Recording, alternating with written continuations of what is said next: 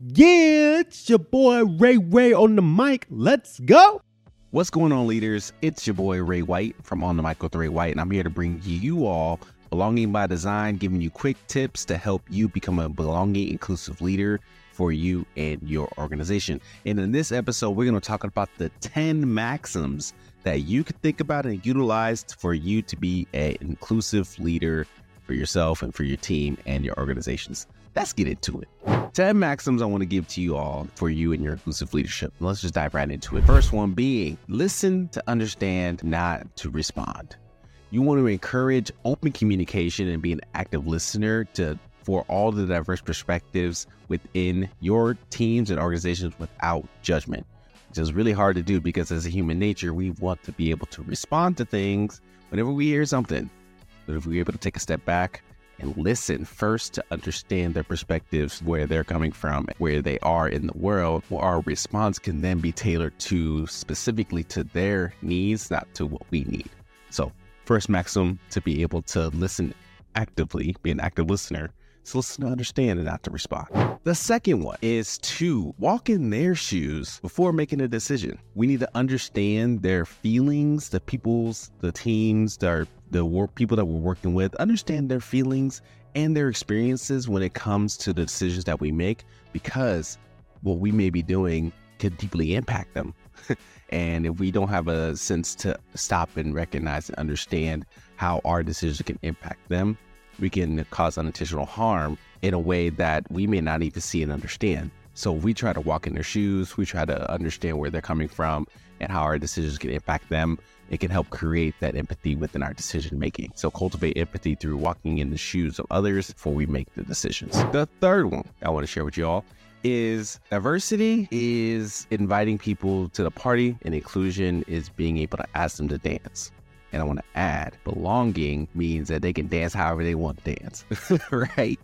If we are creating a space where we are inviting people, asking them to dance and let them dance how they want to dance, we can create that environment that celebrates diversity, differences, the values that people bring, and show that their value and who they are is needed in this space. So invite them to dance, let them dance, and we all could dance together. And that's one way we could promote diversity and inclusion as a maximum within our workspace. The fourth one, as we lead by example, is to model the behavior of what you wish to see in others. I know how hard it could be to have high expectations for other people to act a certain way, to be a certain way, to think a certain way. But if you're not a person that is thinking that similar thing, then it becomes hard for others to see what that means and what that looks like.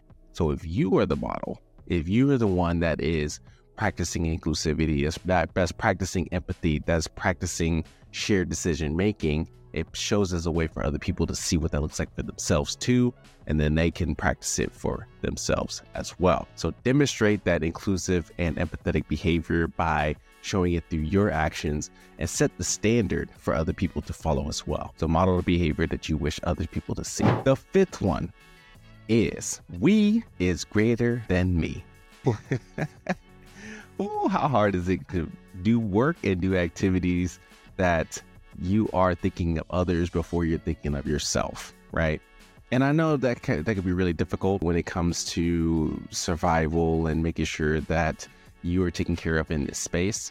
What this maxim shows is that we can foster a collaborative culture and a collaborative space where everybody's working together and thinking about one another within the decisions and activities that are happening. So if we can take a step into and say, hey, I see you, I see your strengths, I see you, who you are, and we want that as a part of this work effort, and what you bring to the table is very valuable and very practical. Let's invite that. Let's bring that into this work because it's going to only enhance what we're currently doing within this space. So think of things, think of your work, think of the actions and decisions that you have from a greater perspective of sales, showing that collaborative effort more than just you trying to execute and do all the things and be all the things. Because if you do that, you're going to burn yourself out. And people won't buy in and they'll leave and they'll bounce because they won't see that they are valued within the space. So we is greater than me to encourage a collaboration as a maximum for you to practice. Number 6, feedback is a gift. Handle it with care. I know how hard it is to give feedback and receive feedback, but feedback can be one of those amazing indicators just to help ensure that you are on the right path and you're guiding people to go towards the right path when it comes to executing the goals that you desire.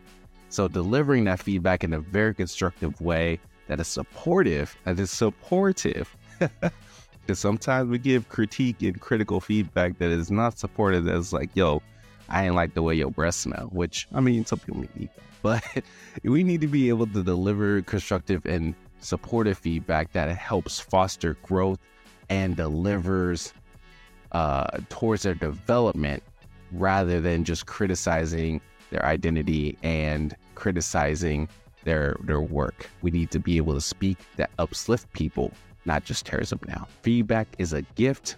Handle it with care as you provide constructive feedback to your teams to help foster this inclusive workspace. Number 7 of these 10 maxims that we're going to talk about to help you become an inclusive leader. Celebrate the success of each individual, for it contributes to the success as a whole.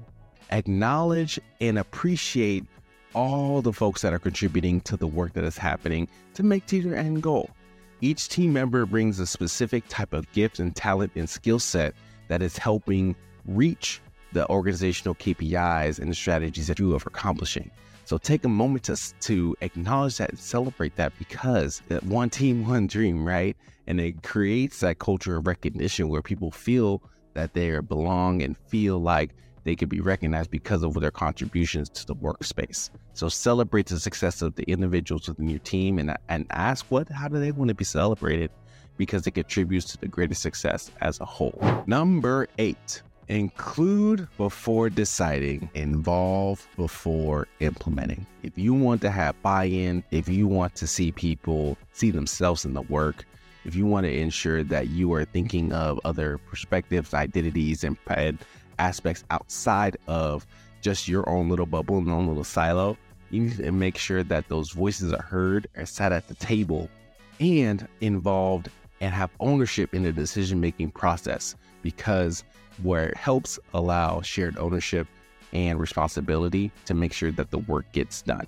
So if you are just including the people in the decisions and involving them in the implementation process, everybody will be able to be fully active in ensuring the success of your initiative.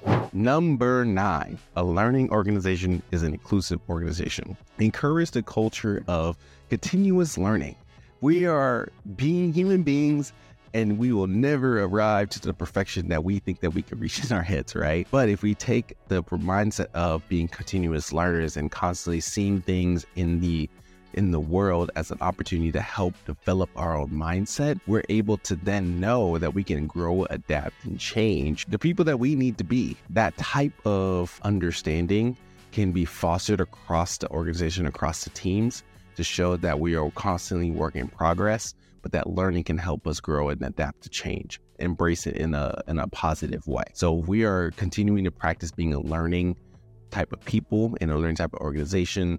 It can show in the way that we invite new ideas and new perspectives to shape the goals and shape the way that we approach our goals to the success that we have. So a learning organization is an inclusive organization. And number 10, the 10th maxim that you need to embody as an inclusive leader. A safe space allows for vulnerability and authenticity. If we establish an environment where team members feel safe, where they feel like they belong, where they can express their true authentic selves as they want to, they'll be able to share the thoughts and concerns that can really guide the growth of your organization and team.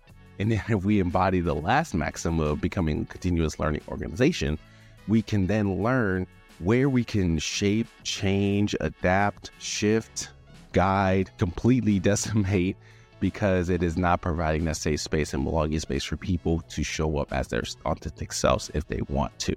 So if we allow that, if we are the people that takes the time to slow down, to understand, to see people for who they are, and encourage them to speak up and not have any repercussions if they share their thoughts and minds in a respectful way, right? If they respectfully articulate ways in which that they could see change or just show up as their true selves, we will continue to invite that level of feedback and that level of buy-in for our team members to be who they are and retain and continue to stay on our teams because they feel like they can see themselves within the work. So those are the 10 maxims of an inclusive leader that I would love for you all to embody. And I want you to tell me which one resonates with you. I also have a quick sheet guide of these maxims as well that you can get by clicking on a link in the show notes. So if you were a visual person like me, you want to see them, right? I'll provide that in the show notes. But I would love for y'all to tell me which ones that you are leveraging within your leadership to create that inclusive community where every identity belongs and thrives. And if you would love some help and a trusted advisor to guide you to create this inclusive culture and help build up your inclusive leadership, I would love to have a talk with you all as well. You can click the link below to schedule a call with me, and we can talk about what does it take to help be that inclusive leader where you see it in your leadership and your staff see it in your leadership too within the work that you're doing. All right. Continue to share your story with others. Continue to create those belonging workplace cultures. I'll talk to y'all soon. Peace.